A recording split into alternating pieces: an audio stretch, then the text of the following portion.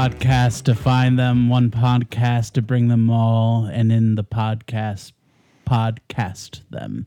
Welcome to the State of the Franchise. My name is Fred Dake, and I'm here with my co-host, Tom Stadler. Tom, how you feeling? Tom is never late. He arrives exactly when he means to, Fred. You shall not podcast. How often are we going to keep doing this? So just keep going? The whole episode. I hope so. I feel like this is one of those episodes where we really can just kind of keep going with it, right? Mm-hmm. This is what some may refer to as the trilogy. Ooh. Which some may not. You know, are we talking Star Wars? Are we talking the Alvin and the Chipmunks movie? I think there's 3 of those. Well, are we talking or are we Tolkien? Oh, you talking to me? Yeah. So if you guys have not guessed this week, our episode is on the franchise of Lord of the Rings, which, of course, is the installments Fellowship of the Ring, The Two Towers, and The Return of the King. Yes, and we're not talking about Elvis. We are talking about the Peter Jackson versions, of course.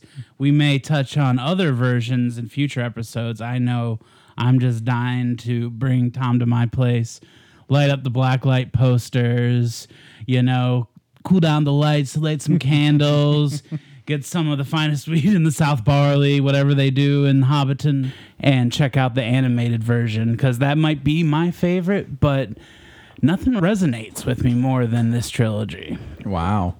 So this is like your top of the top when it comes to franchises, would you say? I think just the trilogy, like, it's hard to encompass the whole franchise, and I think we're going to get into the pros and cons of what happens later a little bit. I don't, maybe one day we'll do the Hobbit trilogy episodes. Yeah. I would be, a little more hesitant to that just because I felt like that shouldn't have been a trilogy, right? Like, I don't know. Like, how much do you need to put into The Hobbit? Just make The Hobbit, right? Like, I feel you could do a 2-parter maybe, but still 3 was too much. Yeah, I think it was just a smidge too much. So where did you get started then, Fred, when it comes to Lord of the Rings? When did you first experience it? It was in the household. My dad, I would say, is probably the quintessential Lord of the Rings fan, and so is my brother Scott, who you met at my wedding. He's an English teacher, and he is definitely like a fan of literature with a capital L, and that's how my dad was too. I get it a little bit, but not as much as them. Like, I remember my earliest memory of Lord of the Rings is going to swim practice with my dad, and he had the cassettes of the live, like the dramatic reading where it had like the actors. I think Ian Holm from the movies plays Frodo in the voiceover, or not the voiceover, the like, what is it called when they like do the live reading? Just voice actor? I don't know. Like the dramatic version where it's got the sound effects and like people are played by individual actors. I mean, like a radio play? Yes, it was the radio play. Got it. Okay. I couldn't think of radio play for some reason. And this is kind of like a radio play. Yeah. And I mean, this is our radio play that we do every 2 weeks. Which we might be getting off schedule at some point for some special holidays, but we'll get to that later. Yeah, and I'll just add on too, I will add on a sad note, my dad did not get to see these movies. He died a year before the Fellowship of the Ring came out, and he was following the news, and he was very excited about, like, I remember walking in the mall and him explaining forced perspective to me and not caring, which to me just sounds like me, like talking to my, like, that's like my future. Yeah. And he's like, you don't understand. You'll have like Arnold Schwarzenegger and he can be the size of your thumb. I mean, that is kind of the one thing that still trips me up when I watch the movies is I can't understand how, and I went to film school and I still don't understand forced perspective of like, how does like Elijah Wood look so close to the camera, but yet he is so far away from like where Ian McKellen is standing?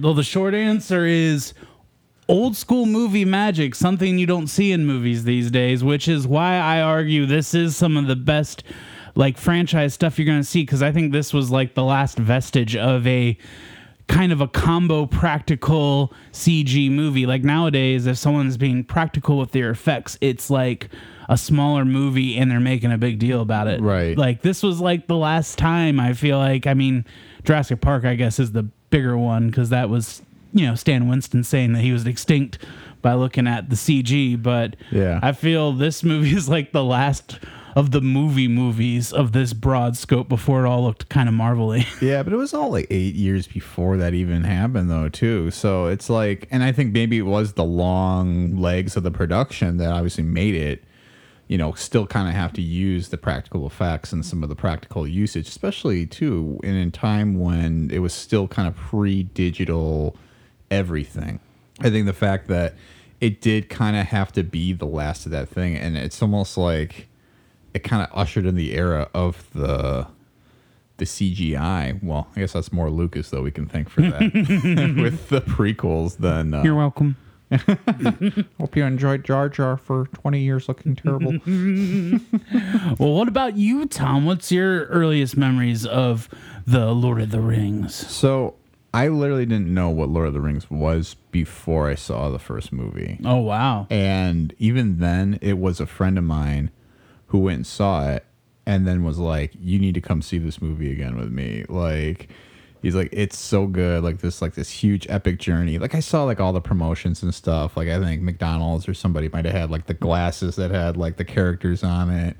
And I just remember kind of being like, I was very close to high school at that time. And I'm like, oh, okay, Lord of the Rings. I think it was even at the end of middle school. I'm like, I don't know what this is, but I'm always down for a good fantasy adventure. Like I'll watch whatever. So I went and saw it and I loved it. I was like, whoa, this is amazing. Like I can't believe they put this story on screen. And I just remember trying to get right away into the books, and I'll get into this a little bit later. I have some issues with Mr. Tolkien himself as far as it being a writer. I think he's a phenomenal storyteller who can build a world like nobody else could. But as far as like some of his actual writing, I am like, my guy, I have been listening to you talk about this grass patch for 3 pages. Can we move on, please? And it's something that people ding Stephen King with, but at least Stephen King like is flowery and interesting. He may be talking about not a patch of grass, but I think in The Shining there's like a part where he's just looking at the carpet and he's talking about how it looks like it's moving, and he's working into the transformation of the main character. And he's like, of course he wrote that high as hell or drunk as fuck, but it's good. And I do agree, when you read Tolkien, it's like kind of a list sometimes. It is a little bit where he goes down and captures every detail, which, listen, is like, if you're trying to paint a scene, oh yeah, I've got it. But I had it about a page ago when you were talking about Aragorn, feeling the grass blades between his fingertips, and he could still smell the orc sweat or whatever it is. It's like, okay, yep, I got you. But yeah, I mean, I went and saw the other movies, and I enjoyed them. I started playing the video games too. So really, it was probably when I was about 13, 14 that I jumped into this feet first, and not knowing until later on that Lord of the Rings has been a thing for a long time. From people who watch the books. I know you have your beloved animated movies that you've been talking about, and you talked about the radio plays, and it's just like, I didn't know that was a world, though, too. I was very much, as we've talked about, a Star Wars kid. I was very into the space. So. Yeah. And at that time, I was very into like anime. Like for the first time, I was watching a lot of that. So I was still kind of getting out of my animated show phase before I was like, oh, there's like movies, Mm-hmm. Yeah, it was a thing where when I saw it in theaters, the first movie, I knew the plot because of seeing the animated movies, because the one in the middle, the Fellowship of the Ring / Two Towers, is about as book specific as the movies are. Wow. The new movies, like, that is legit. And then, of course, you have the bookends, which are a little more hippie-ish and kind of like, more like you'd see at a Spencer's Gift. But I went in and I brought my friend to the movie, and I remember just like whispering and telling them like, oh, that's Aragorn. Like, I was that annoying kid, and it was actually kind of cool. It was one of the experiences where I felt, I felt smart going in because I knew I had read the book, which I don't even think I had at that time. I just sort of absorbed it. It's like how we talked about just knowing that Darth Vader was Luke's dad. Right. Wow. I just can't imagine that experience. So when you went in there as somebody who had experienced the books and all these other versions of it before you saw the movie, did you feel like those are still better than the movie, or did you suddenly jump on the movie train because you're like, somebody made this like pitch perfect, basically? Well, I guess it's kind of hard for me because I will say, as time goes on, I think the Fellowship of the Ring, the first Peter Jackson movie, I think that thing hums. I think that thing slaps. I think it's one of the best kind of opening of a trilogies. It really sets the stage. It's a long movie, but it moves. Mm-hmm. And then I think the other two are really good movies. Like, that's how I feel about them. I think one is just like, and I think it's probably just the story getting so big. And, it's like kind of becomes like the Game of Thrones thing where we're flashing back between all these different story points. And there was something about the kinetic energy of that first one. We're following Frodo and going through this journey. Yeah. So I guess that first one is kind of the definitive, but then I can kind of take or leave the second and the third. More the third, really. Yeah. The second, I think that one's got the Helm's Deep and all that. Yep. But yeah, I think they just get a little too bloated. And then you add the extended editions, which I do enjoy watching from time to time. I feel as an adult, I don't have the time to watch them like I used to. That used to be a thing I did, but at the end of the day, my favorite version is the theatrical Fellowship of the Ring version. Yeah.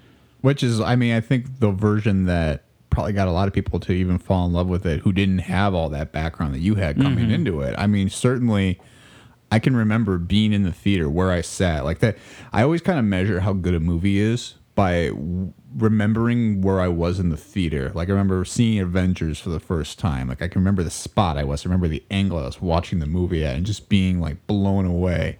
Or when I saw, Lord of the Rings, or even, now the whole franchise is not aged that great, but Pirates of the Caribbean. And I was like, wow. I mean, that was a hell of a run in those few years where everybody was decided to do trilogies. But nobody was doing it like Lord of the Rings. And I agree. I think the extended editions, when you watch them, you're like, okay, if I wanted to rewatch all this, that's 13 hours I have to devote to 3 movies. And it's just, it's interesting now, and I mean, we'll probably get into this later, that you have a show like Rings of Power that really is very okay with taking its time because it knows that it has, probably 30, 40 hours, way more probably, but of story to tell. And they can just kind of go, all right, well, we're going to take some time to introduce, Galadriel again. Galadriel? Galadriel. I'm like, that's not how you say her name.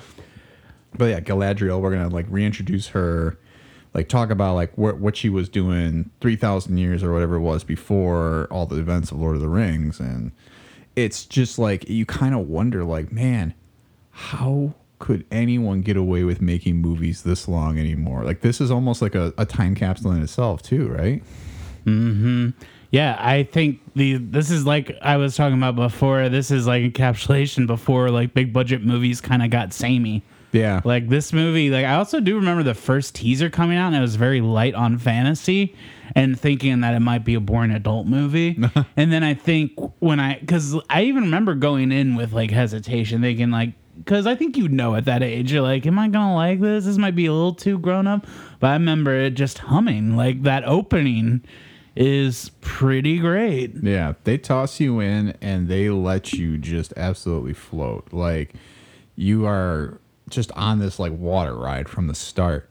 And it's just such an interesting choice. They're we're going to devote 10 minutes to backstory before we even get you going on this story. And all written for the movie, I'm pretty sure. That's not, I don't think, how the books start. I think that's something that they cobbled together and we're we need to do a previously on. Right, from the Silmarillion, right? Or yeah. Yeah.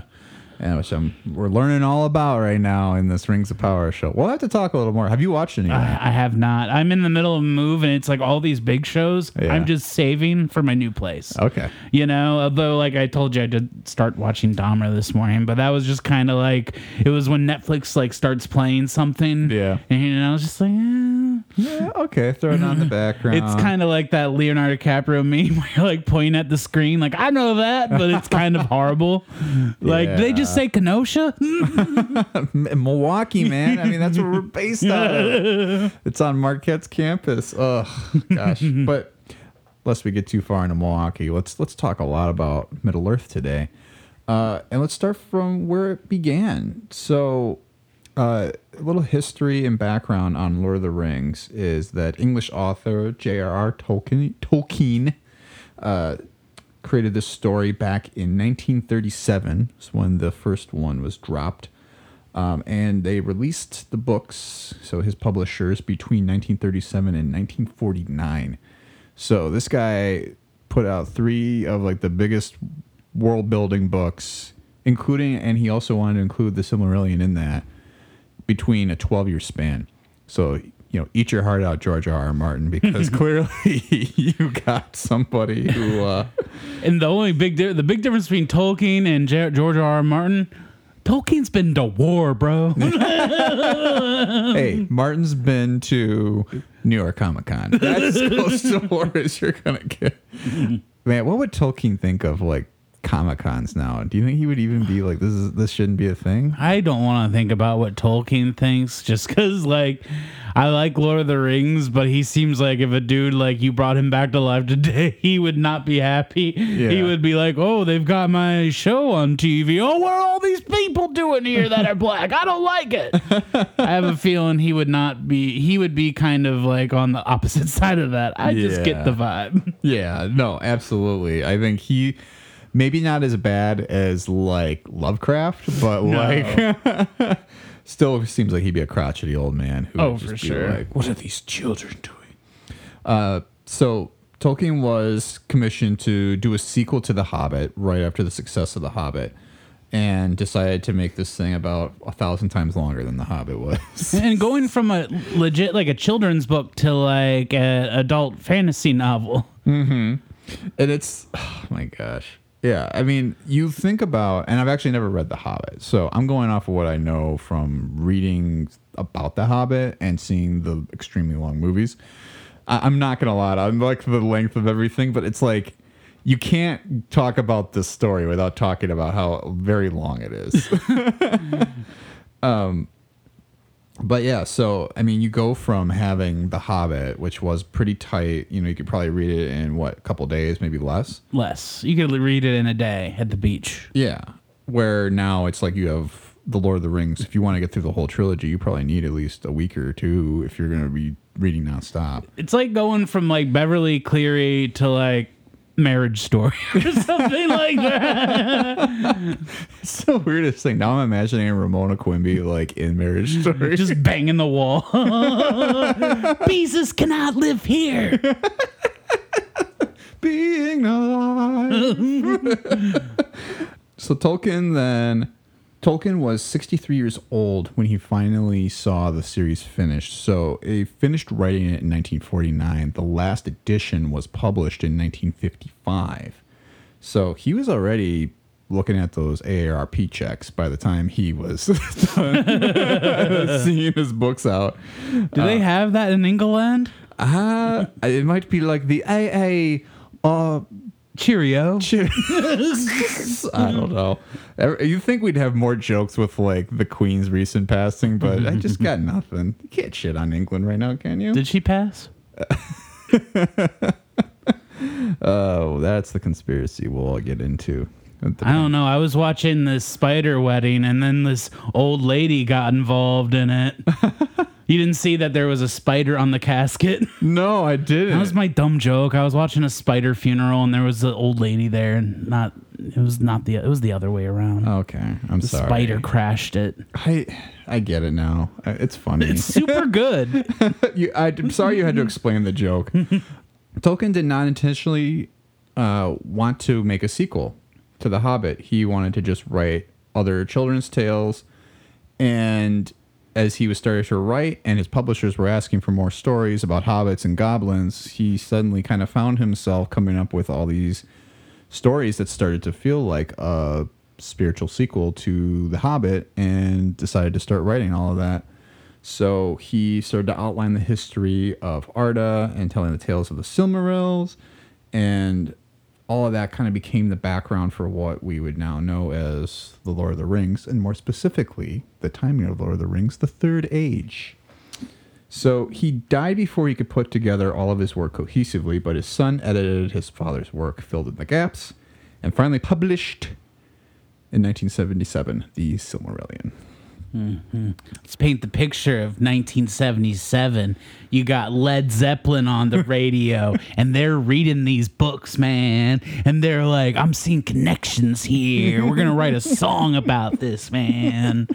I just think that's an interesting thing, just like the Tolkien work being adapted by like hippie drug culture. Well, I think the funny thing is, too, so I probably started listening to Led Zeppelin in high school, but knowing still that Lord of the Rings was a thing, I didn't make any connections when I started listening to Ramble On. And I'm like, wait a minute. He's saying in the darkest depths of Mordor?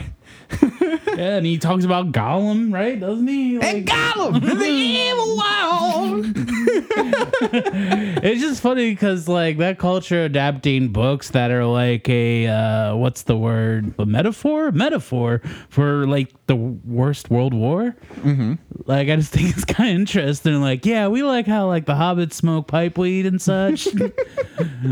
But you think about it too, and then it like defined what the 60s were, and then the 70s, and then we suddenly became very straight-laced in Reagan era and the 80s. I mean, I don't know. It's just kind of like, yeah, it really did have undertones throughout society up until, yeah, that like kind of like 80s roll around and everything became sort of like, I don't even know how to describe the 80s. I always kind of feel like they're like styrofoam. Does that make sense? Yeah. I usually describe the 80s as cocaine. Yeah. We kind of talked about this on our last episode too, right? That Macho Man came up through there. Let me tell you about J.R.R. Tolkien. I had a couple pipes back in my day, yeah. I would have loved it if he was in Lord of the Rings. I feel like that would be kind of like a Peter Jackson move. Like, right. I cast Macho Man Randy Savage as an orc. I thought he had the build and the intensity. He honestly freaking would, though. Imagine him just as like, yeah, like the orc that ends up sniping Boromir at the end. Mm-hmm. Yeah, that big. Yeah, that was exactly what I was picturing. Yeah, like that big, like, what do they call him? The Uruk-hai? Mm-hmm. Yeah, oh my God. That would have been awesome. I'm almost kind of surprised that there weren't more like wrestlers, but he was just casting all of New Zealand in those movies. Mm-hmm. So I'm pretty sure. I think Tamara Morrison might be somewhere in there. I think you might be right. Yeah, I think Tamara Morrison. I know Brett McKenzie from Flight of the Conchords is in there. Yeah, he's like a elf, and he looks kind of unrecognizable, but once you know, you know. Right. And I know they did get Stephen Colbert in the newer ones. Like He's in The Hobbits. And I know they got Ed Sheeran in Game of Thrones. Which my wife is the biggest Ed Sheeran fan. When that happened, I just looked at her. I was like... Very controversial. I know. Everybody brings it up. It's just like, guys, it happened. Just let it be. Let it be. Let it be. Tamara Morrison was not in Lord of the Rings because he was too busy doing the Star Wars prequels. He could have done it all, though. Because weren't they filmed in New Zealand a little bit? I thought so. I think most of that was London. I mean, like, Star Wars is famously filmed in, like, London a lot. But, yeah, no, he was too busy doing his all the clone troopers in those movies. I'm pretty sure he's in The Pianist, though. Not The Pianist. No, The Piano. Yeah, I think he's in The Piano as a tribesman. Not seeing it. Tamara Morrison's gonna come beat the shit out of me. he's like, I wish I was in all these movies. Cliff Curtis is in The Piano, though. You don't have to look that up. So it's Sam Neill, right? Yeah, Sam Neill. Yeah, we'll talk a little more about Sam Neill coming up in a few weeks. But yes, so back to Middle Earth for a little more jaunt through history. And not the history of Middle Earth, because if we try to get into all that, this would be a 3-hour episode, if not more. So, I'm sure there's podcasts dedicated to all of it. Yeah, I mean, there's probably something out there that, gets down to like every little thing. And that's how he came up with Bilbo. But yeah, so really that's kind of how it all came together though at the end. So we got the Silmarillion in 1977.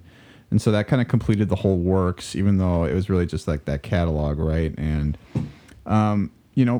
there was so many different influences throughout his life. You talk about World War II was such a huge influence on the stories and his time serving. And I think it just kind of came together is what it's saying from like all these different like short stories he was writing that he started to come up with this idea of the One Ring. And now we're all ruled by the One Ring. Mm-hmm. Yeah. I mean, if you guys want more history, please look up the Wikipedia article. There is so much information.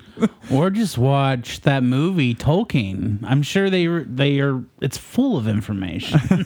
Did you watch Tolkien? I didn't watch Tolkien. I didn't watch it.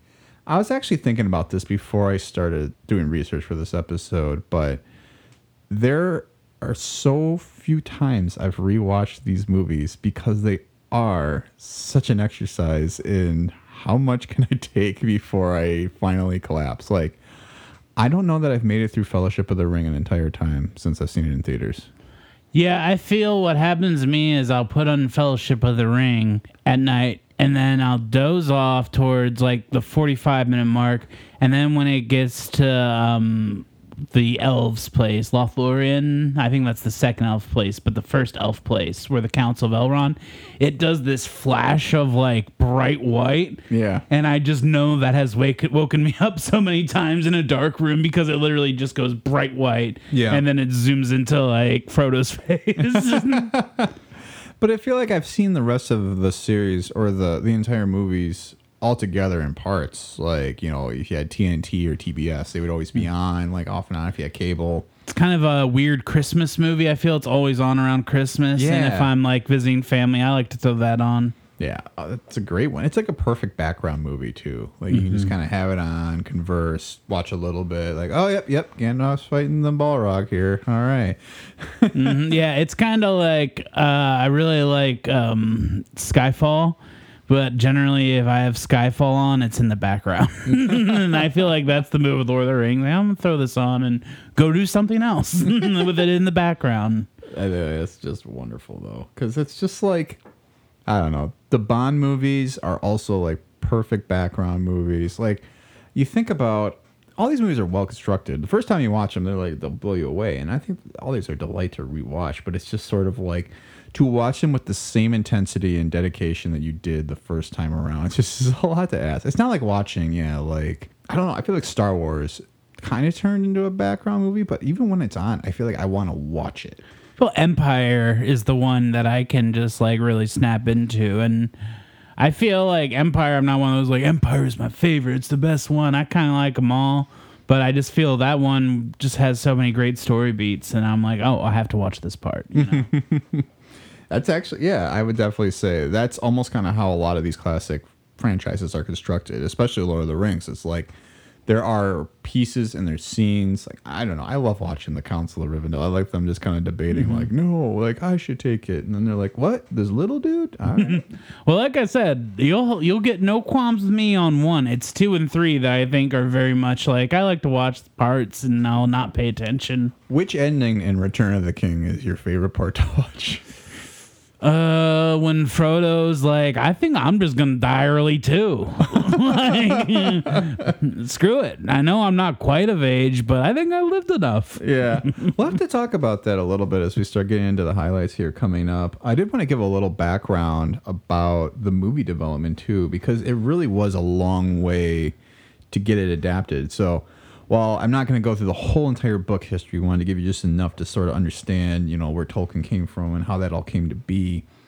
There were efforts by a lot of people to try and adapt Tolkien. We had George Lucas, Stanley Kubrick, Walt Disney. Mm-hmm. Kubrick was going to have the Beatles as the Hobbits. Oh, wow. Mm-hmm. That was the original plan, was Stanley Kubrick directed with, the Beatles. I think probably Paul and George as Sam and whoever. I guess he'd want Ringo as Sam, though, to be honest. Right? He does have Sam energy. Big Sam energy. But yeah, it was Dennis O'Dell is the guy's name, who considered Richard Lester, but then also thought about getting Kubrick. Michael Antoni and then George Lucas. I was just gonna say a '70s Borman would have been baller because that's like Excalibur guy. Like that would have been like the Led Zeppelin-y glossy one, which I wish that movie existed because I think we would still have the Peter Jackson ones. Right. Well, yeah, just to give us like almost like the first iteration of it. It's almost kind of impressive that Peter Jackson's production was like the first one out of the gate. Because then it was briefly leased to Rembrandt Films before it was sold to United Artists, who later got acquired by New Line Cinema. But yeah, so in 1976, UA passed the rights to Fantasy Films, who then produced your animated adaptation in 1977 of The Hobbit by Rankin and Bass.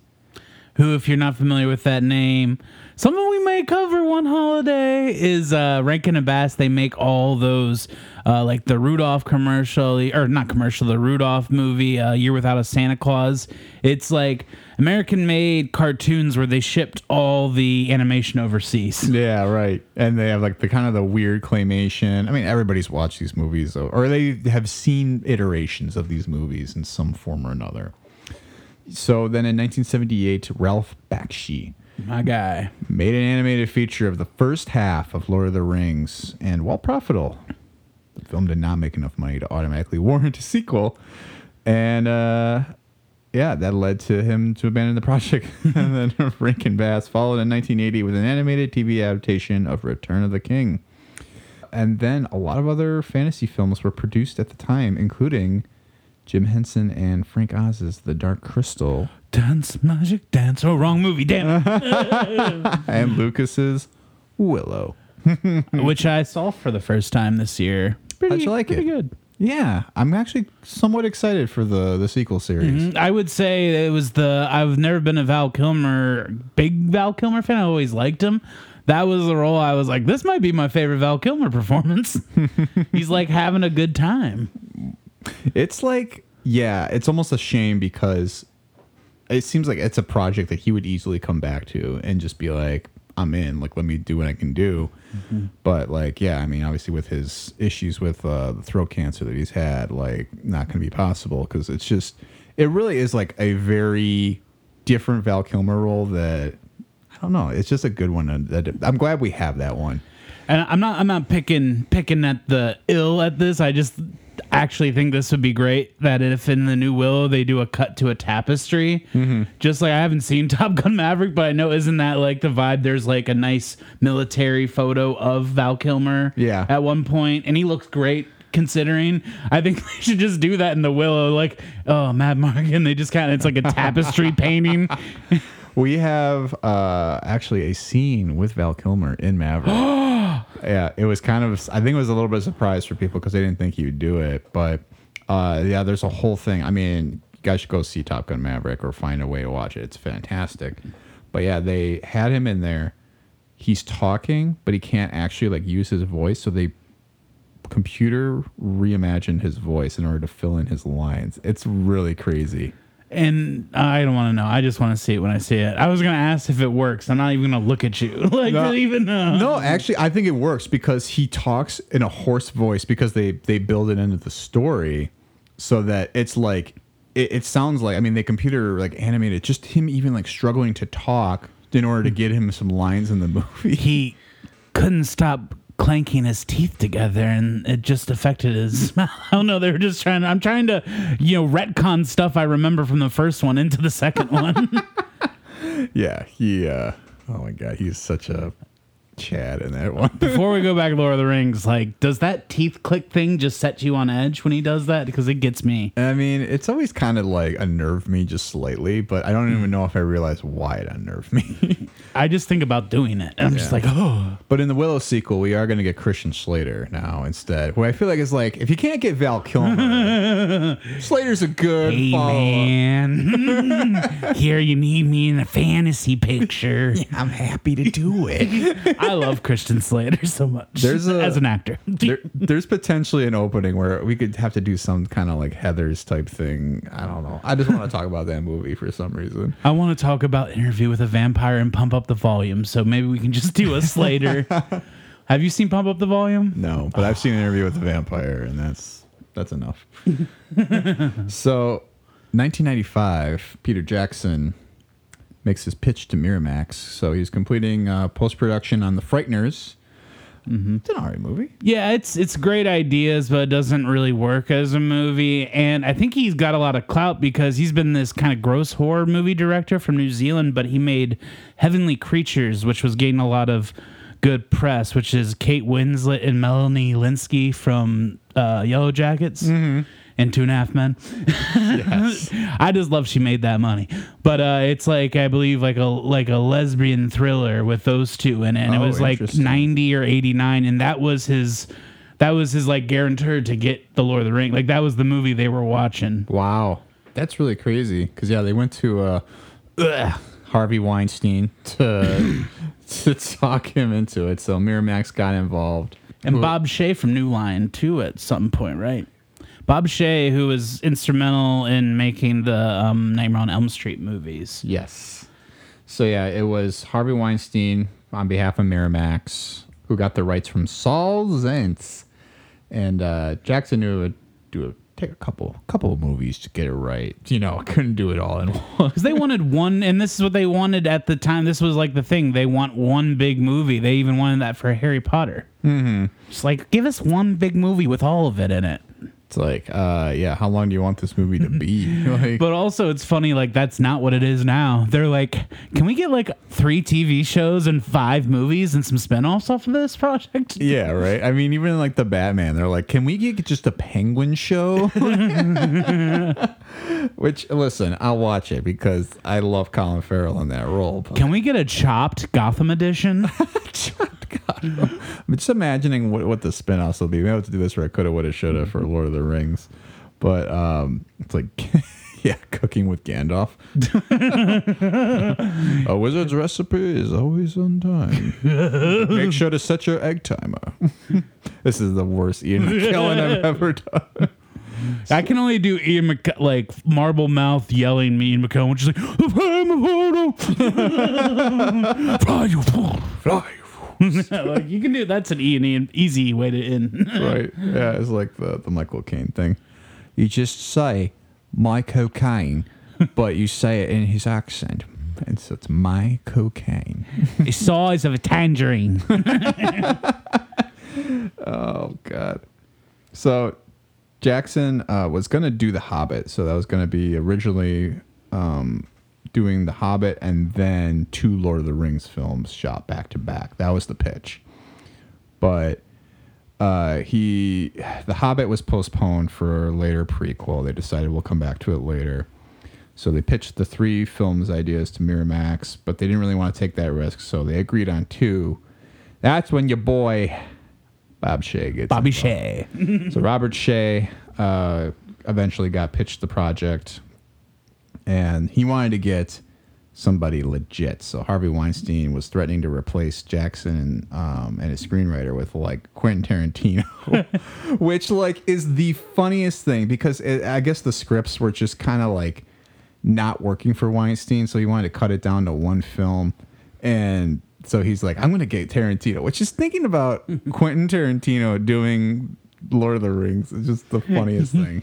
I would love it. Like, I know it's because we live in a world where we have we have 3 good Lord of the Rings movies. Yeah. But I mean, I'm always into like seeing the Quentin Tarantino version of anything because I'm like, well, that's not the real one. That's just the QT version. But I just like, and the Hobbits, man, you know, they're there, but they're shorter, man. Which is weird because Viggo would fit right in with that movie too. He would just be doing a totally different Aragorn. Viggo needs to be in a Tarantino movie. I'm surprised he's not. Like, how did he miss out? Well, you know why? Because he's still hanging out with what's body horror guy? Who am I thinking of? Body horror guy. Who's Viggo hanging out with? The Fly. Oh, Cronenberg. Yeah, thank you. Body horror guy. It was more the like gestures you were doing. Well, I'm just thinking about like Videodrome and like I don't know. Like, everything's attached to metal. It's just sort of weird. But final cut rights were shared contractually between Peter Jackson and Robert Shea when they brought Robert Shea on board to help finance the rest of the movie. So basically, then Jackson got his way. We got 3 movies. Bing, bang, boom. 2001 Cannes Film Festival. Fellowship of the Ring is in there. with its full $60 million production, which is that's a lot for the first of a trilogy at that time. Like Matrix wasn't getting that much money. I don't think. I think that was.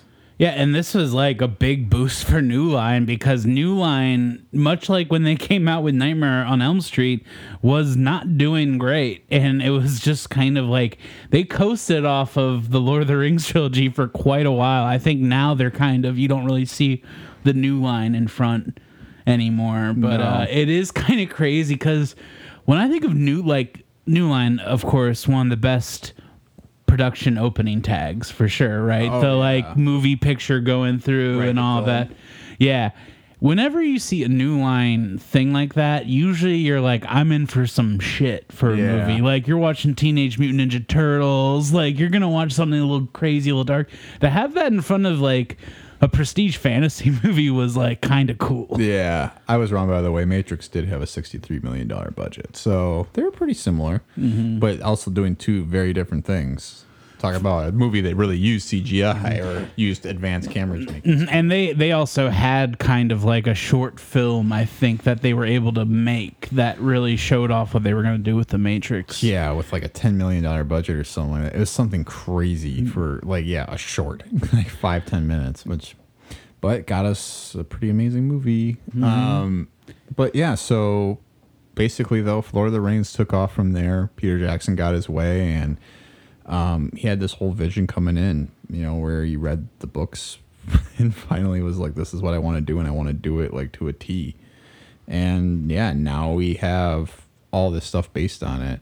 So I guess what are some of the things that you feel like, Fred, are like what makes this series memorable and what make it Lord of the Rings? Well, I think the product. Hey, I'm pretty against movies right now. The product, Content. the We're making content. Yeah, we're making content here. I would say the property of Lord of the Rings and the movies really compares to me to the Harry Potter movies because they came out around the same time, even though they're kind of different, kind of the same in some ways. But I think they're both successful at one thing, and is I feel like a lot of times I don't put on a Lord of the Rings or a Harry Potter movie to watch that movie. I do it to live in that world. And I think the Lord of the Rings movies do that really effectively. Like one of my big issues with the new Star Wars films, and I like stuff in them, I don't feel like I'm returning to the world all the time, Yeah. But I do feel like you can throw on the Lord of the Rings and you feel like you're in Middle Earth, even if you're doing work on your computer while it's on the background. Like, Yeah. I feel it's immersive. And I'd compare that again with the Harry Potter movies, and I feel not all franchises do that for me. Hunger Games isn't doing that for me. No, I think you're absolutely right, though. And I think it's just maybe the choice of even filming in New Zealand. And I had the pleasure of going to New Zealand. I've told this story already, years ago. And you get to see just like how beautiful of a place it is in real life. And then you see it on screen and you're like, oh, yeah, like it's literally like one of the most beautiful places on the planet. Like it's so green. It's so fresh. It's just like it looks as clean and like as good as like Rivendell does, or the mountaintops, like when they're going over like the mines of Moria, right? Like It's like pre-colonial America is what I picture New Zealand to little look bit. like. Yeah, and it's just there are just these extravagant set pieces in it that really do look like a big world. Like there's people that live there. There's different, kingdoms, and it's a big thing, and it feels big. You don't feel like you're just in like, I don't know. Like I mean, if you're going back to the Matrix, like you kind of feel like you're always just kind of in New York City, right? Except for the third movie where you're weirdly in Zion. But it's never like, you don't ever really get the scope of what the world is. In Lord of the Rings, you get the scope of like, okay, Middle Earth kind of lays out like this, and like, yeah, they gotta go a long way to get to Mordor. Yeah, and I think something else that works for me is just the Shire in Hobbiton is just such a lovely seeming place. I think everyone, like, my idea of like my perfect Sunday would be like, I think like a nice crisp fall day, no work. You're gonna throw on Lord of the Rings, and you're gonna make a roast chicken, and you're gonna make potatoes, and you might have like some some wine with it, and you're gonna like kind of eat as the hobbits do. Like that's something that I definitely think the food in the movies really works for me. Yeah. And I think making an experience around Lord of the Rings is something that I tend to do. Like, Yeah. especially with food. Oh, absolutely. I don't know why. Yeah, the scene where Sam is making potatoes in the Two Towers, maybe because it's an extremely quotable scene too, but just you get the idea that he's just making some dank soup, like, or whatever he's doing. Yeah, I would love to just go to Bilbo's house and raid his pantry for tea cakes or whatever. Yeah, they have like a weirdly like Irish thing to them, right? The hobbits, Definitely. just the way you were describing, and maybe it's the potatoes, but I don't know. Just how does that feel? Yeah, it's like I saw the trailer for the Banshees of Inisherin. We'll see how to pronounce that when it comes out. But I feel like, yeah, totally. There's an Irish connection because that movie feels like kind of similar in that way. Yeah, was it also filmed in New Zealand? Do we know? No, it's Irish, probably. Okay. I would think he's an Irish guy. He's like, we're gonna film there. Oh, Martin McDonagh. Yeah. He's Irish. You can hear it just in the way you say it. You can't say it without sounding somewhat Irish. But I definitely think these movies jump-started two big trends, which is kind of letting horror directors take the like big franchise movies. So like Scott Derrickson and the first Doctor Strange. And then it also just by having the extended versions, I feel like that was kind of the forefront of like combining your deleted scenes and coming out with like a collector's edition. Right. Yeah, and certainly somebody took advantage of that. Snyder cut.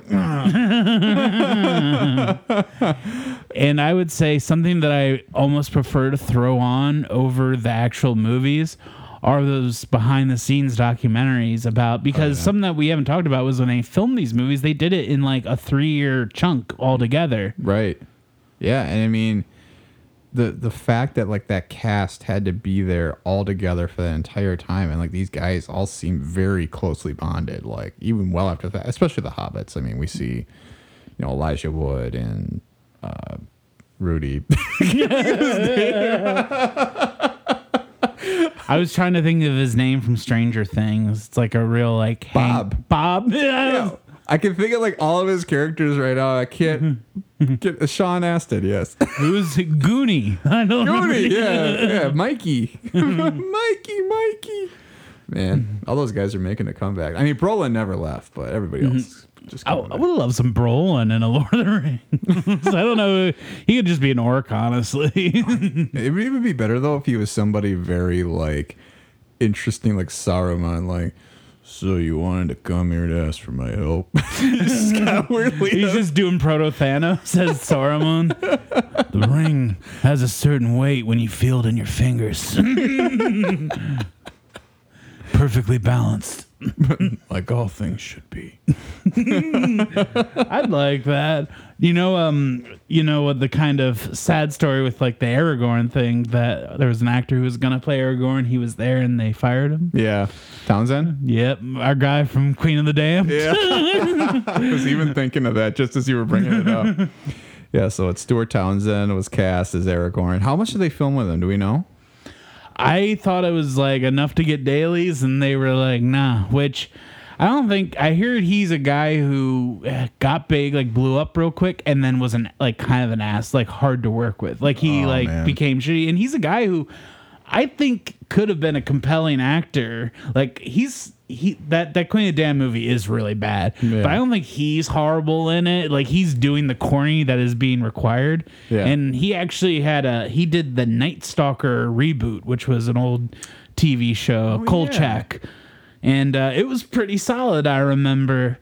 But I mean, he's no my guy though. Yeah. Vigo, man. Well, Vigo, I mean, and I think we're kind of hitting on something here. The cast of the movie, on top of the movies being just these great set pieces, having this giant like world, and obviously they have a lot of text to pull from. Tolkien wrote all these languages, right? Like he wrote Elfish, he wrote Orcish. Did he do that? Am I just making that up?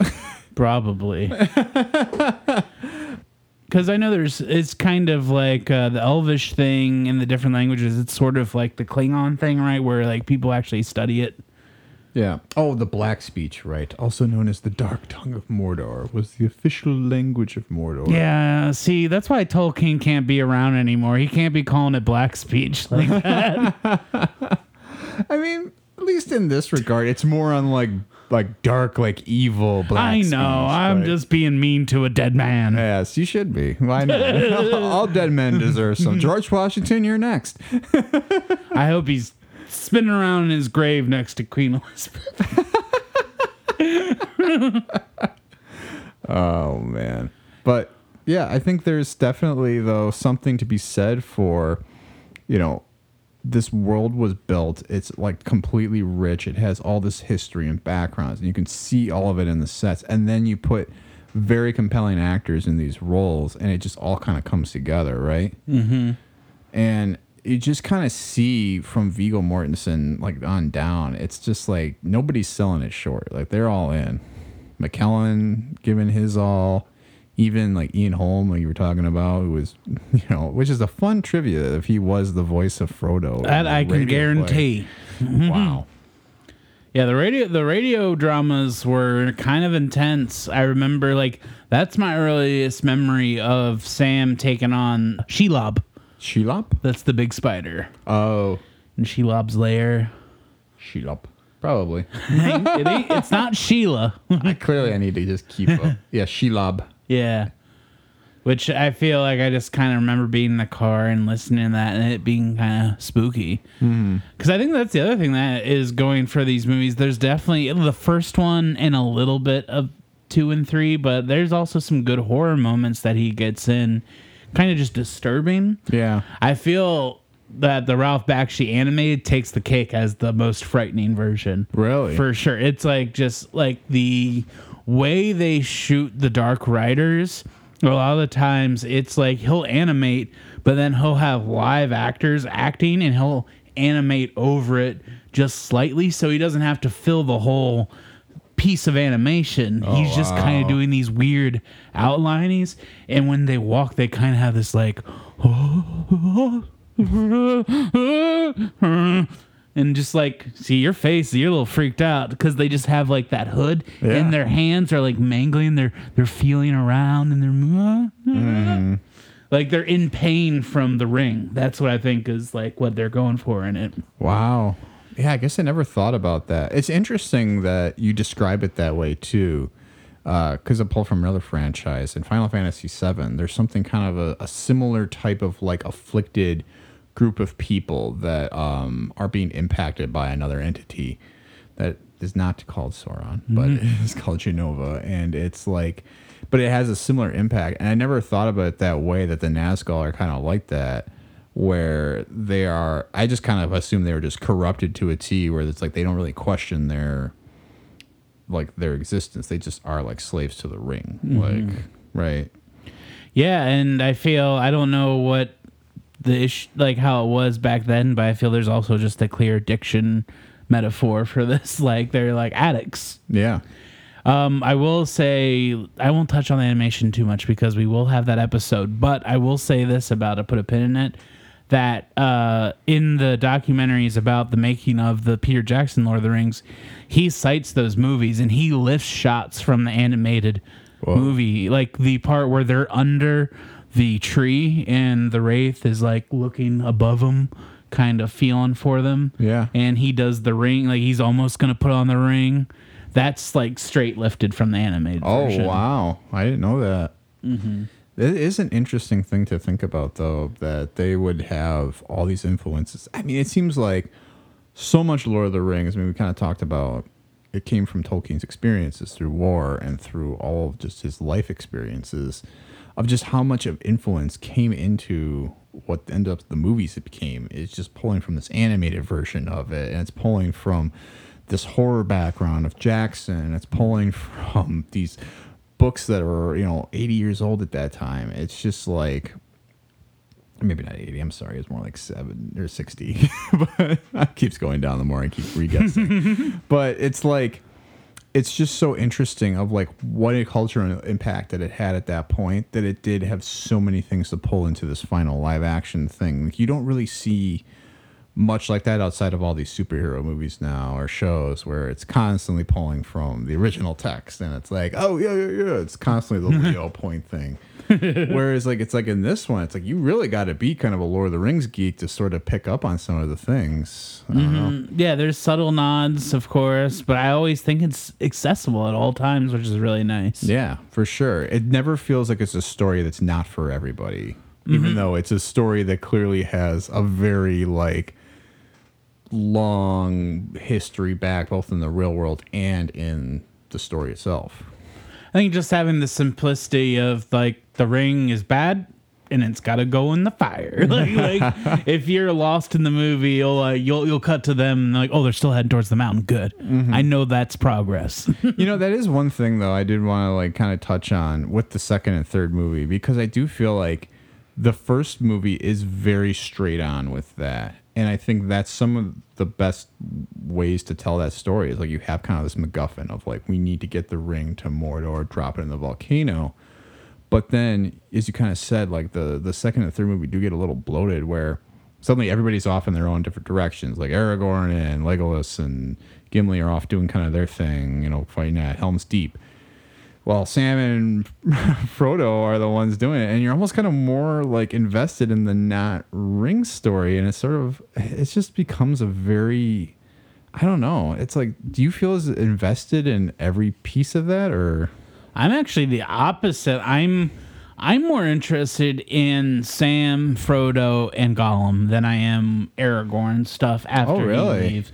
After he doesn't have the job of looking after Frodo anymore, I think Aragorn kind of becomes boring because he's just like into like two different ladies. He becomes a king. He gets a horrible makeover. Like, I just love that meme where it's like, how could you do this to a king? And it's like him from the first movie looking all hot with his long hair and his black cloak. And then it's him with the nice like hair and like the beard. Yeah.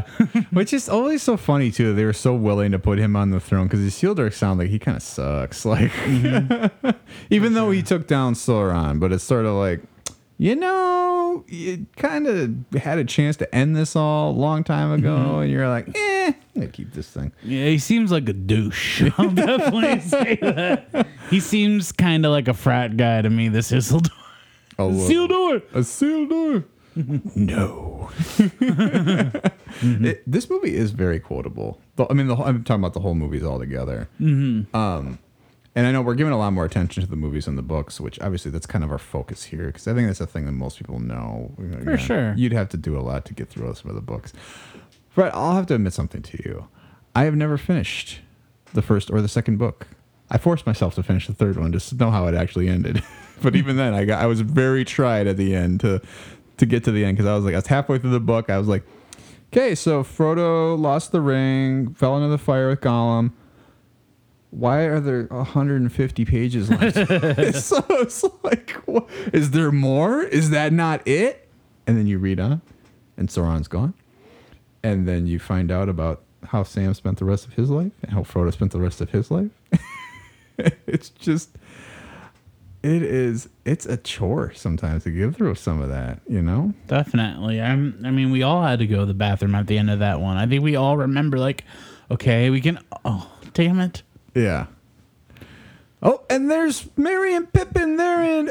Okay, we're still going. All right. Okay, now they're bowing to Frodo. Great. There's more. We're back in the Shire. All right, we'll fade out. Oh, okay. Well, boy.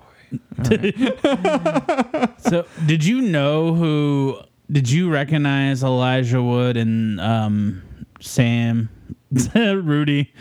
Why can't we think of Sean Astin? Did you like know them before going into the movie? Definitely. I think that was my first exposure for sure, because I didn't see Goonies till I was older. Wow. Yeah, and then I remember seeing The Faculty later, which is Elijah Wood's in that, and it was like, whoa, Frodo's in like a normal movie? And then later I finally saw The Good Son, which I like that movie. It's a weird movie, but I like it. Come on, you got Elijah Wood and evil Macaulay Culkin. That's kind of fun. No, I knew Elijah Wood because of North, which got like a famously like vicious Roger Ebert That's review. the Reiner movie? Yeah. I've never seen it. But yeah, like Roger Ebert basically like starts this review. He's like, I hated this movie. Hated this movie. That was like what ended Reiner's like miracle run of movies, like Stand By Me, Misery, Yep. and some more. Yeah. Oh, Princess Bride. Yeah. He was just hitting out of the park. And then, I heard that movie. Like, people were like, no. Yeah. It's a very, I don't even know how you describe it. It felt like it almost tried to take the vibe of like The Princess Bride and put it into like the real world. And it just didn't work. You have like Jason Alexander and Julia Louis-Dreyfus like as a husband and wife, like Elijah Wood's parents. And you're like, how did you miss on this? But That's just a terrible casting idea. I mean, like- he doesn't look like he'd be their kid, right? Well, no, I'm just saying, like, you can't have George and Elaine as a couple. Like, everyone's going to be like, this feels like a weird Seinfeld thing. Yeah, but I think Elijah Wood's not as like cynical as they are, though, too, right? No. Like, that's what I'm saying. Is like personality wise, it doesn't look like that'd be his parents. Like, Yeah, they've never, like, looked at something with awe in their, like, life. Right. And that's how Elijah Wood looks at all times. right? Yeah, like he's constantly like being surprised by something. Mm-hmm. But yeah, I mean, I think when you look at this movie, though, you really can't imagine anybody else being Frodo or Sam or anybody, really. And it's just so funny. They're big movies and no one talks about how they're doing, like, not bad, but really, like, basic faux British accents. Like, Yeah. everyone's just doing this. Unless they're the actual English actors. But, like, I feel the American actors are definitely just kind of, like, doing the thing where they sound like this. Right, Mr. Frodo. It is just funny that he, like, cast, like, 80s kid actors, American 80s kids actors, and then they're, like, the stars of this, like, kind of, like, I would say more European fantasy. Yeah, it was like the Men's Yellow Jackets of like. It's but it worked. It all worked. I do think though, as we were kind of talking about the second and the third movies, I mean they're a delight. I think when you look at everything all together, the story is wonderful, and even the stuff that doesn't get as related to like the One Ring or anything, you're still invested. Like when they get surrounded in Mordor, and you're like, oh, this is gonna be it. Like they're going down now, and all of a sudden it's like, oh, armies back off, and that's it. But I think when you look at some of the opportunities you could have done, maybe in our coulda, woulda, shoulda segment, you think about some things that maybe you could have done differently, whether it is different ways to make the movie, and they did the animated movie, but was it, this Beatles version would have been a hell of a movie to see. Yeah, I would say I wish we would have gotten a proto earlier version, like a 70s, like the Borman or the Kubrick one. Yeah. Because, like, I mean, of course, yes, we want the Kubrick Beatles one. Yes, that's what we want. But, like, I feel in a more, like, world that makes sense, it probably would have been the Excalibur guy who got it. Right. And I think that would have been a very cool movie. I think that's probably my biggest coulda, woulda, shoulda. Because I don't know what they could have done to make the second and third one more streamlined, because that's just not the books, baby. And I think, and we're giving them a little grief. I don't think either of them are bad movies. No. Return of the King is an Oscar winner for a reason. I think, but it's more of a... That's a cumulative Oscar, though. Right, it's for the whole story. But it deserved it. It was an incredible production, like one that will never be touched again. And it was, it was greatly directed, perfectly cast, beautifully shot. All the practical effects are going to keep aging like just fine. Like, because look at how bad the prequels for Star Wars stage now. This CGI looks terrible. Mm-hmm. Yeah, one of my favorite things to like point out, even though it kind of shows kind of a peek behind the curtain, but a shot that just shows the kind of stuff they're doing is when they take the Buckleberry Ferry to the inn in the beginning of the first one. Oh, yeah. And Frodo's looking up at the guy who's working the bar. Mm-hmm. There's a patron that comes by, and Frodo is waist high to this patron. The patron is crossing in front of the camera. If you're watching, it's big, like, fake hands. Oh, wow. And you only notice if you're looking for it. And just that's how they did a lot of that stuff. Like, when Frodo and Gandalf are in the cart when they're riding into Hobbiton, it's just like that trick perspective of putting Frodo further back and making the cart two different sizes and combining the shots. Yeah, like you said, that will age really well. But I think that one scene in the inn, if you watch that, you just can kind of see the seams, but you respect the seams. Yeah, kind of. right. Well, you just accept it for what it is because it's just here in a flash and gone, right? Mm-hmm. You know, something else that would be kind of fun. We were talking about this Beatles version of the Kubrick, you know, that he could have made this. But I always thought, like, Monty Python would have been a really fun way to make this movie, too. And you would have just done it all in one shot.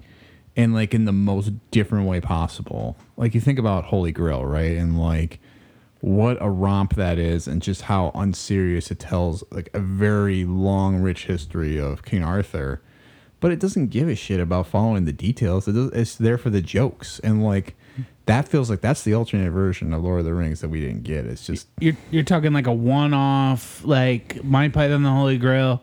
Monty Python, The Lord of the Rings, Monty Python, Life of Brian kind of deal. Yeah. I like that. Like, it almost would be like the ending of that would basically be just like, yeah, John Cleese is like Gollum or something like that, or Eric Idle, and he just trips and falls into the volcano, you know? Like, it's just some shit like that. Well, then a giant foot would come down and smash the whole scene, right? Right, exactly. Maybe it's just the love for Monty Python. But. Do you have, is that like your favorite of the movies? Do you think Holy Grail? Oh, yeah, definitely. I have a weird relationship with Monty Python. It kind of feels timely to talk about it because it was sort of like theme time. Mm-hmm. But I just felt like, I don't know, Life of Brian, like I always heard all of the years, like, oh, this is like, can't see this. It's like banned movie, and it finally makes its way on Netflix. And I'm like, whoa, like, okay, all my life, nobody will distribute this or put this on. And I watched it, and I felt like because so many other properties took shots at like the Catholic Church and everything, that it just sort of felt like, I feel like I missed when it would have been really that shocking or revelation. Or it's like South Park did that, and then like, you know, like spit on it, pissed on it, added better songs. Right. Mm-hmm. And it's just like, okay. But I am a Life of Brian boy. That's probably my favorite. That? I like it more as a movie, but I think Holy Grail is way funnier. Yeah. Oh, I would agree with that. I mean, I think it's the funnier movie. I don't know. I just like it all together. Mm-hmm. Yeah. If you watch like a lot of those, like, and now for something completely different, and some of those. I do like their sketches a lot. Me too, yeah. I think the sketch show is maybe my second only to Monty Python and the Holy Grail. Mm-hmm. But I think there is something to their humor that really would have worked with something that's kind of like, I don't know, so deeply fantasy like Lord of the Rings. And maybe because we saw what they did with King Arthur's like Search for the Holy Grail, and it's like, oh yeah, okay, this could work. About like a Led Zeppelin Broadway musical, Lord of the Rings. Oh my god, I never considered that, but that would be outstanding. Mm-hmm. And this isn't a coulda, woulda, shoulda, and it could even be a whole entire episode. You did bring this up before. Great video games, the Two Towers and the Return of the King game, especially the Two Towers game. Yeah, I loved it. I did too. I actually really enjoyed playing that. Probably the best movie games, maybe. Yeah, I'm talking like license, like the actors are on the screen, like full on, like that. Ah, man, I think you might be onto something. Yeah, I can't think of anything that would be. I'm going through like all the movies in my head. There's a ton of terrible movie adapted games. Just, I mean, you watch like YouTube videos of people who review video games. They're always doing movie games because they were so bad. But yeah, Lord of the Rings doesn't show up on there. Oh, that Spider-Man 2 game was pretty good too. I never played Spider-Man 2. Everyone talks about Spider-Man 2. I had the first one. It was revolutionary for the time. Now the PS4 version is like the quintessential. But like nothing touches that. But it's, for sure. It was good for the time. It was just fun because it caught the mechanics like how it should have been. But yeah, I think the games are good. I've heard Shadow of Mordor is good. Yeah. Some people really front for that game amongst like is like one of the best they've played. You're talking about the sequel of the two, because there's two of them. Was Shadow of the Mordor the first one? Maybe, and it might have just been a totally like separate thing. Yeah, because I remember I loved the first one, and then the second one seemed like it was just like more of the same. I remember, but the first one was really fun. Okay, Maybe that was it then. But yeah, I mean, I think the games were great, and I think it's almost inevitable we're gonna get more games at some point. Yeah, we have one that's like a multiplayer Mines of Moria, like kind of like I think you got 4 people and you were in there and you're hacking and slashing and it's like an online experience. Yeah. Pretty sure that's the vibe, kind of like an exploring the mines and such. Yeah. I mean, there's so much out there too. The Gollum game is coming out. That's right. I did hear about that. That's going to be interesting just to kind of see his perspective on everything and like what he's doing. I mean, I think we do have to kind of get into with games though too, and more that they could do now. Because like you could theoretically do like MMOs, and I think they have like a Lord of the Rings MMO, but like people play like their own like Dungeons and Dragons versions of that. The hard thing about doing a coulda, woulda, shoulda with a franchise like Lord of the Rings is a lot of people started doing this stuff on their own because they were such mega fans. Right.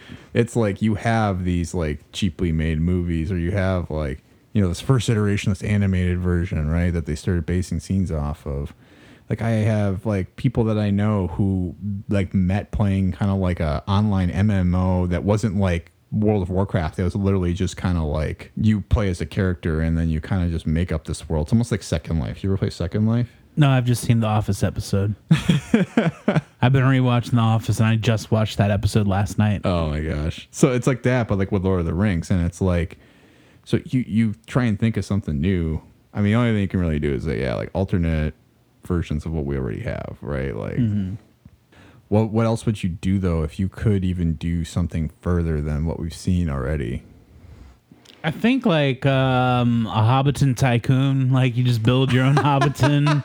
You have a fireworks, party. You have a birthday party. You have to figure out how many poop ditches you have to install in the surrounding area. My God, I could totally see it too. I'd love it. I think one thing that I was just kind of thinking about though too is trying to do like another version of Lord of the Rings that maybe is just like an animated show, kind of like that Star Wars thing. Yeah, kind of like Clone Wars is what I was thinking of. Oh, I was thinking like the anime thing that Star Wars did. Oh, yeah. That's what I would like to see. And I'm not I'm a very particular, if I'm going to watch an anime, I'm really like it. Yeah. I would love to see what they did with Star Wars, but with Lord of the Rings, like 10 animated shorts that were animes. That would actually be really fun. I could get really on board with that. Because I think one thing that, we were talking about Rings of Power before, and now you have a show like that that's getting into like this history and this era that we only kind of have sort of like a documentation of like what the events were, but we don't really know who the characters were, like how some things came together. It's sort of like what's happening with House of the Dragon too. It's funny that they're both happening simultaneously, because it's sort of like, hey, here's all this stuff that happened way before all the characters in the story that you know, but it really opens the world up in Rings of Power. Be like, this is thousands of years ago. Like, we can really do anything else and like wholly make up a whole other like society that's just gone in the Third Age, right? Mm-hmm. So, I think you could explore more stuff like that in a show like that. You could also just do, like I was kind of saying, like an animated version of just like the actual Lord of the Rings retelling. Not that they didn't film everything already in the movies, but I'd like it to get into the hands of GDT, because he was originally slated to do The Hobbit, and that'd been so good. That would have been the version I wanted. We could do a whole episode on Guillermo del Toro projects that did not come to fruition. Like the Mountains of Madness. He's getting his Pinocchio movie coming out on Netflix, which I'm excited to watch after watching the dog shit Zemeckis version. Man. There's like nothing in that movie to watch. Yeah, there's nothing good. I was like, maybe I'll watch that when I got time, but right now I don't feel very much urge to do it at all. No, from minute one, this is bad. That's God. what I said to Ashley after, because it's like Jiminy Cricket and it's Joseph Gordon-Levitt. And I was just like, this is bad. And Paul F. Tompkins read for it. Oh, wow, really? Mm-hmm. For Jiminy Cricket? Yeah. Oh, wow. But I'm excited to see the GDT Pinocchio, and I would love him to do he's doing a Lord of the Rings Netflix 6-episode show, and it's just kind of, I don't know, him working with some animators, making something interesting. Yeah, kind of like how the Hobbits, what they do when everybody's gone. They pretend like nothing's going on in the world. Hey, did you bring in today's crop? Ooh, a lot of smoke overhead, huh? It's kind of like living in northern Wisconsin. You're hearing about like all the stuff going on in Milwaukee. Oh yeah. Sounds like they got a ruckus going on down there. Hey, bring in the goat. Or like a whole movie around that glary guy in Hobbiton. You know, the guy where he's glaring at Gandalf. Oh. And then he sets off the fireworks and he's laughing, but then his wife is behind him glaring, and he looks at her and she's glaring. He's like, I better glare too. And he puts on that real stink face at him. I just see now that you were talking about your like episodic or anthology show. I want to see like all the random characters from Lord of the Rings that we don't get to spend time with. Mm-hmm. What's Wormtongue like in just like an off day? Oh, if they get Durf back to do like an episode centric on Wormtongue, I'd love that. Listen, my lord. He like was the prototype for like every shitty character on Game of Thrones. And I mean shitty, not like bad. I mean like shitty, like conniving, like sneaky. Mm-hmm. But they never were brave enough to make him as greasy or wet looking as Brad Dourif does in those. Right. No, he looks like a parasite. It's so crazy. So anything else you want to share on Lord of the Rings here, Fred? I mean, I know we could probably go for a long time. Yeah, let's get into our power rankings. All right. So the power rankings this week are top 3 characters. Speaking of. Fred, would you like to have the honors of going first? I will.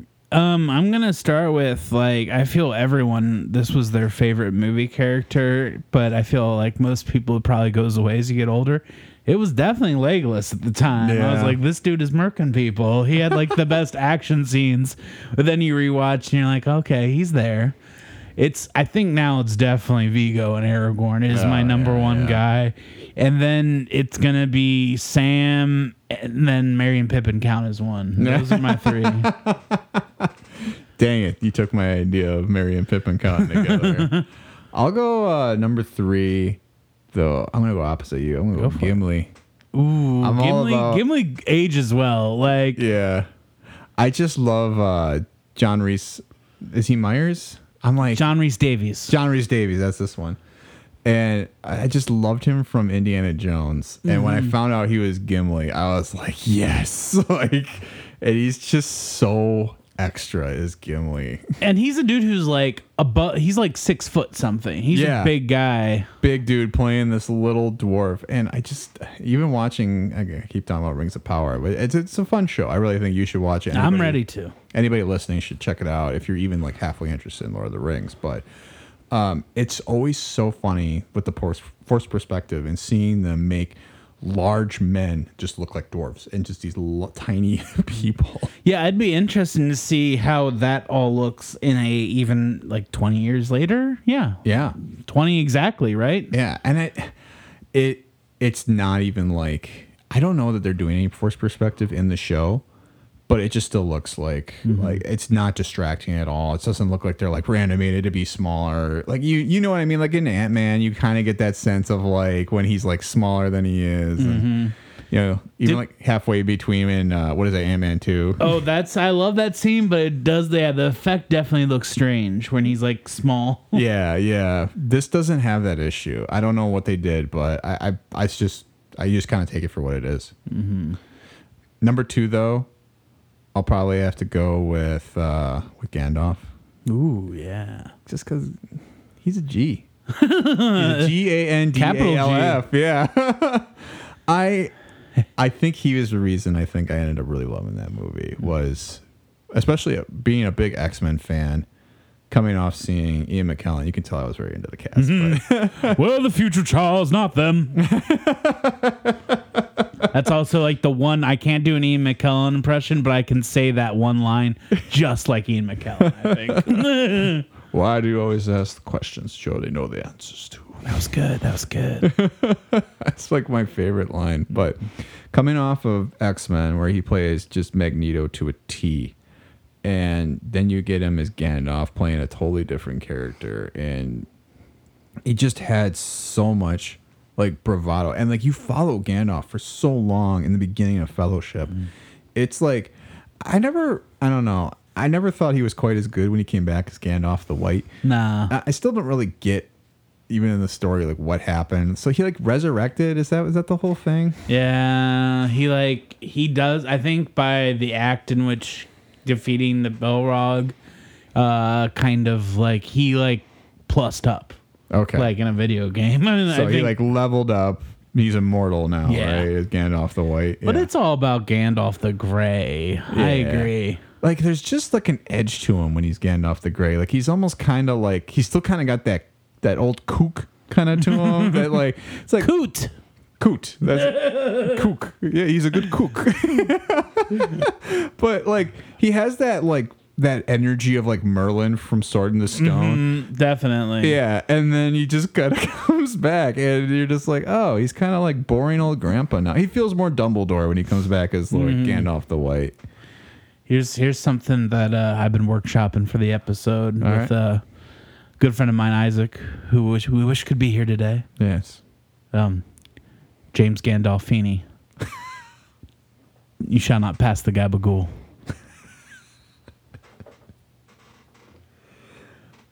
I'm still here, everyone. I'm just like rubbing my temples and trying not to knock at my microphone. This is a mess. Gandolfini. It's good. It's a good one. It's good. I'll give it to you. Number one, no surprise, Mary Pippin. Why not? Right? Yeah. You just should have had a breakfast. What about second breakfast? I think, is that the most quotable line of the whole movie? Like, I just love, everyone loves saying second breakfast. Right? It's just so good. What about afternoon tea? 11sies, luncheon. I love the idea of just, and I know from the behind the scenes that Viggo was actually throwing the apples at him when he's like looking for more. And I just love this idea of like Peter Jackson just be like, yeah, toss it at him. Because you know Viggo's into that shit. That's the way that he loves every movie he's in. Mm-hmm. And way too much that he loved Green Book. Yeah, but man, he eats that pizza like nobody's business in that movie. He never shorts it in any movie. He's all the way in. When he's fighting completely naked in Eastern Promises. Oh, yeah. Yeah, he doesn't give a shit. Now you're talking my Cronenberg. I like my crime Cronenberg. Yeah. My history of violence and my... Oh, that's a good movie, too. Mm-hmm. I did like that a lot. The Big Hurt, R.I.P. Yeah. Oh, man. Too bad. Just an Oscar-winning performance, and he's in it for like 5 minutes or Yep. something like that. That's how you do it. I don't even remember that he was in that movie. That's how long it's been since I've seen it. He literally comes in for like a one scene, and I'm pretty sure he won the Oscar. Oh, my God. That does track, though, because they're probably like, we got to get her an Oscar. Mm-hmm. Although, didn't he have one at that point, or no? Maybe for the Spider, the Jade Spider Woman or whatever, the older movie. I got to look. Not Altered States. Have you ever seen Altered States? No. He starts doing like ayahuasca pretty much, and he's like a scientist, and he starts turning into a proto-human caveman.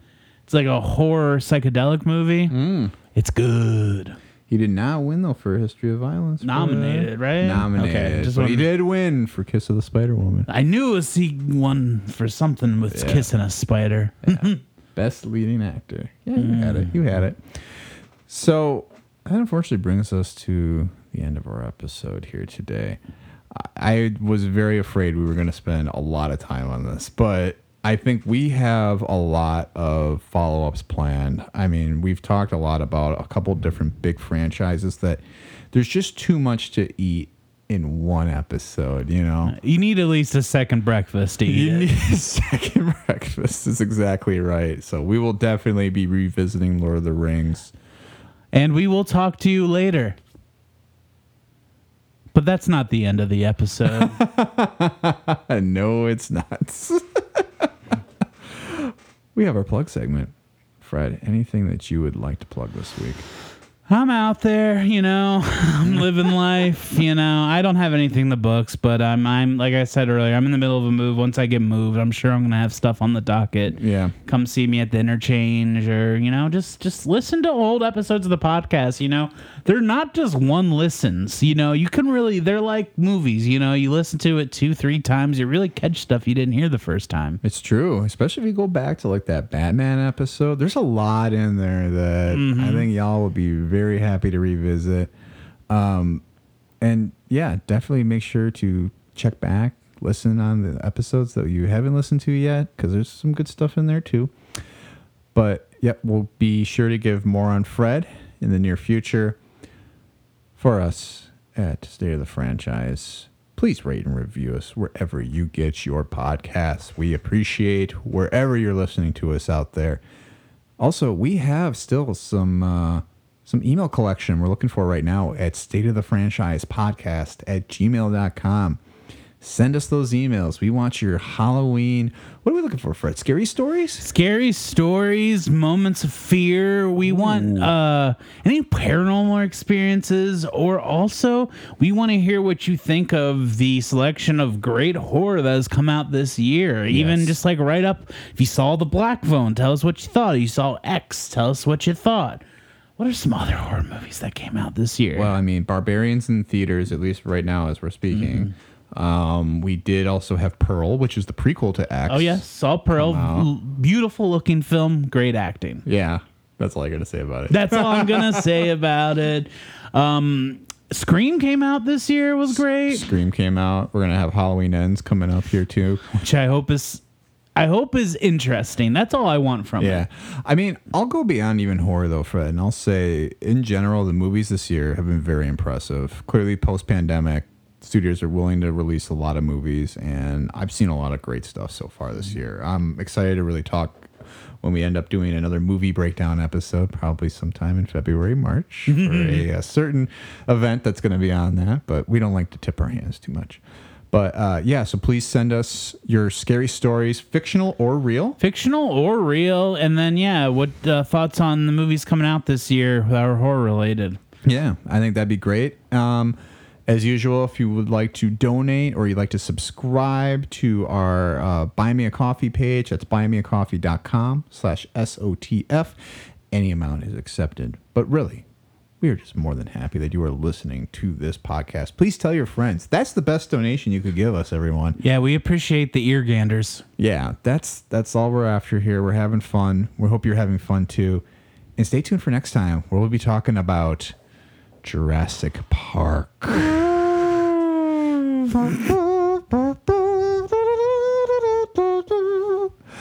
and I got some hot takes. We'll be sharing that.